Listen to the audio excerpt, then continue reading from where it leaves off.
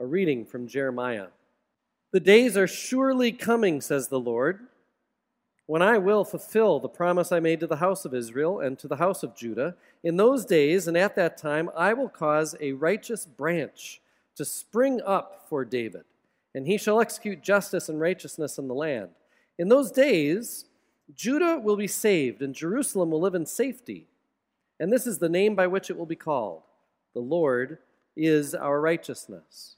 For thus says the Lord, David shall never lack a man to sit on the throne of the house of Israel, and the Levitical priest shall never lack a man in my presence to offer burnt offerings, to make grain offerings, to make sacrifices for all time. Word of God, word of life. Thanks be to God. So every time I preach from Jeremiah, I have to remind myself of all the stuff that happened in Jeremiah. All the stuff that was happening in Israel during the lifetime of Jeremiah, because it's a lot, and it's like a really complicated plot to a movie that the first time you watched it, you're like, what happened? And so sometimes you have to watch it a second. I'm on my 10th or 15th time through Jeremiah, and I again was like, oh yeah, then that happened. So I'm assuming maybe you need a reminder too. So, okay, Jeremiah is a prophet. Remember, a biblical prophet is not someone who tells the future. A prophet is a person who is the mouthpiece of God. And like God oftentimes says, things can be hard but true to hear. Usually a prophet says things that most people either don't want to hear or find themselves really resistant to listening to. Prophets have a reputation for going against the grain, marching to the beat of their own drum, you could say, but really they're marching to the beat of God's drum. So they're known for afflicting the comfortable people with woes and warnings, and they're known for comforting the afflicted people with words of hope amidst obvious despair. In both circumstances, people look at a prophet like they're crazy. Like that's pretty much universally how they're received. But that's the burden of a prophet. So, here's the thumbnail sketch of what's happening to the people of Israel while Jeremiah is God's mouthpiece. Our Lutheran Study Bible says throughout most of Jeremiah's life, much of the Middle East was at war. This included Egypt, who at the beginning of this era has control over little old Judah, where Jerusalem is the capital, where the Israelites live. So Egypt, Syria, Assyria, in case we weren't confused yet. So you get Syria and Assyria. And then Babylon, that's the fourth.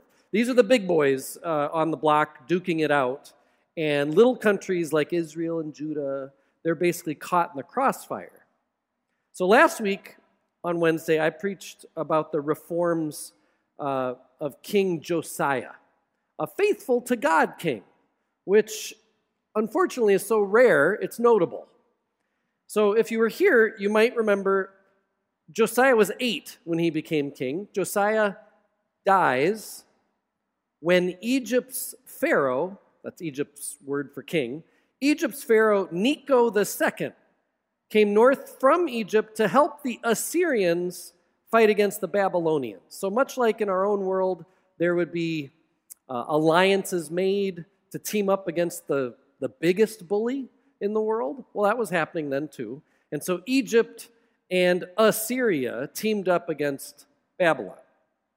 Okay? So the Pharaoh, after killing Josiah, king, makes Josiah's son, let's call him son number 1, because there's going to be more. So son number 1 is made king after Egypt's king kills Josiah. Son number 1 makes it 3 months as king before Pharaoh sends him to Egypt so that the Egyptian king can try another son of Josiah. We'll call him son number 2. And it's a while that son number 2 is king. Well, let's be honest, the Pharaoh is the greatest power. He just allows the Israelites to have their own king, right? But it's while son number 2 is king that Egypt and Assyria, remember they had teamed up against Babylon?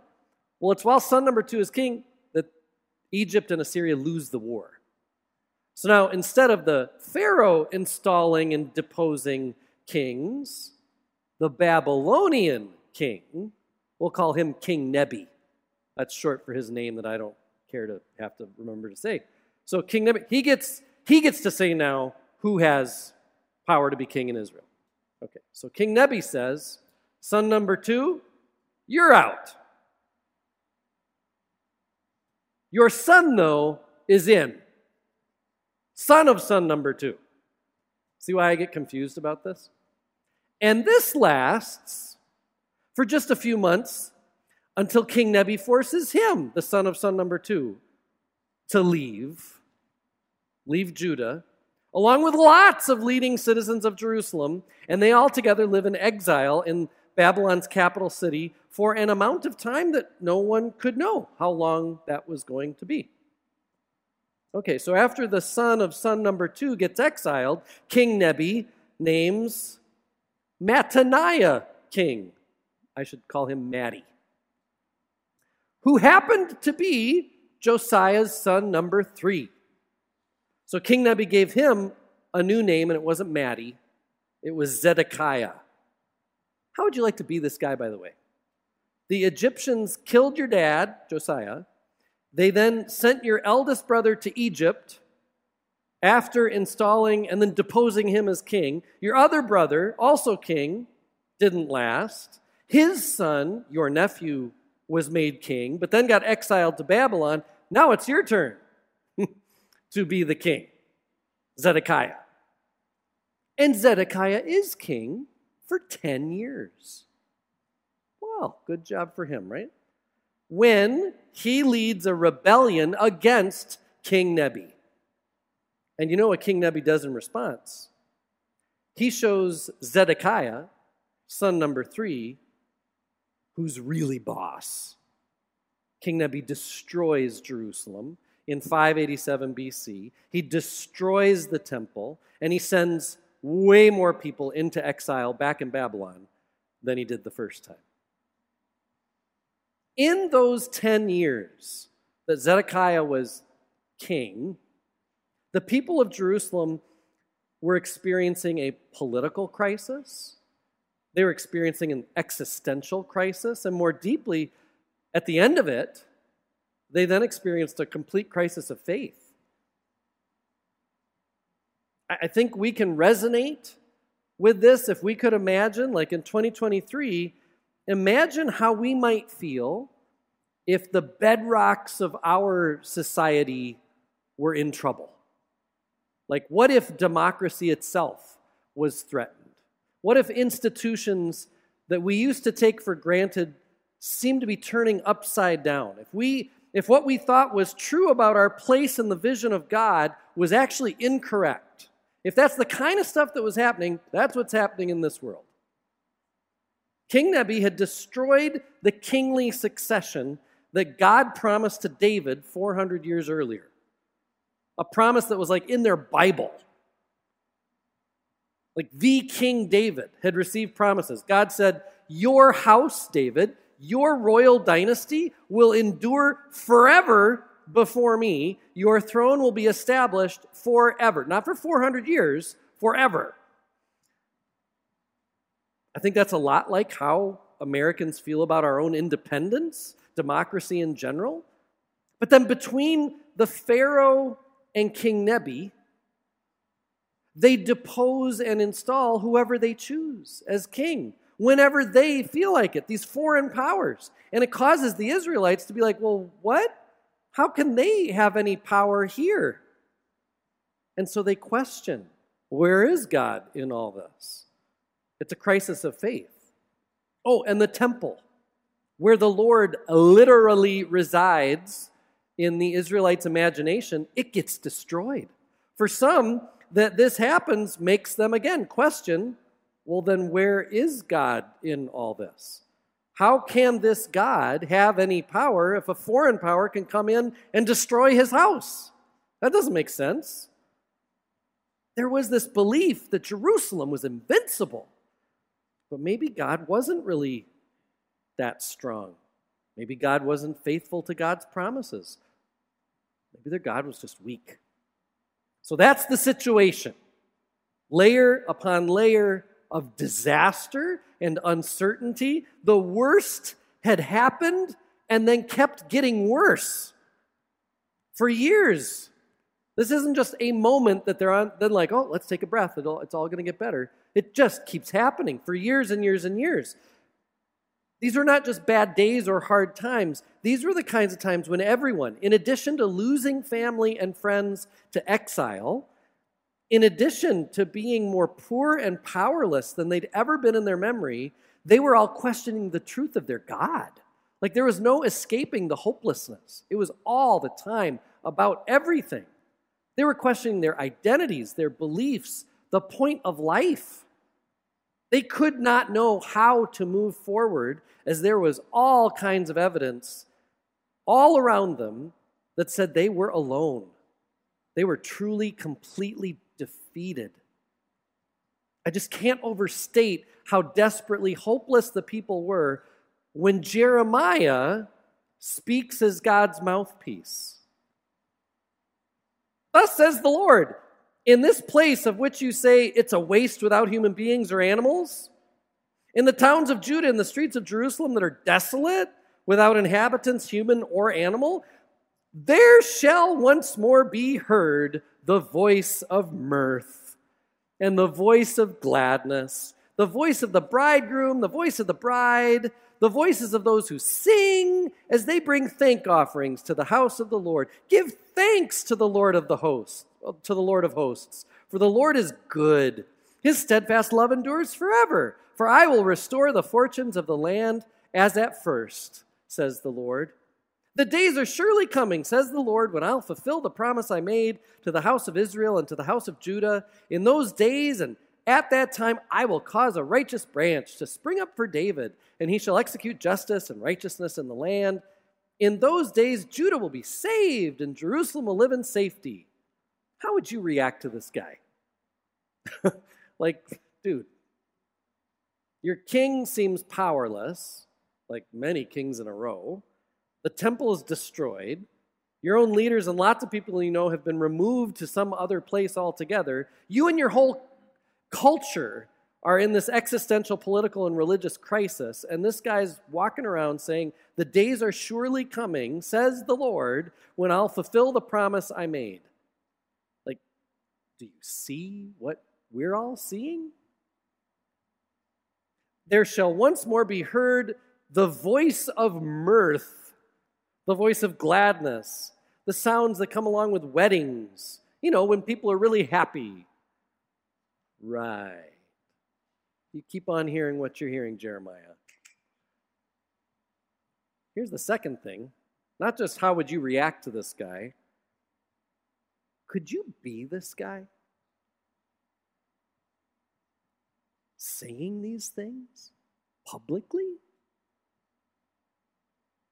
Like out loud? It's one thing to believe in God despite what you see around you, despite what you all are experiencing.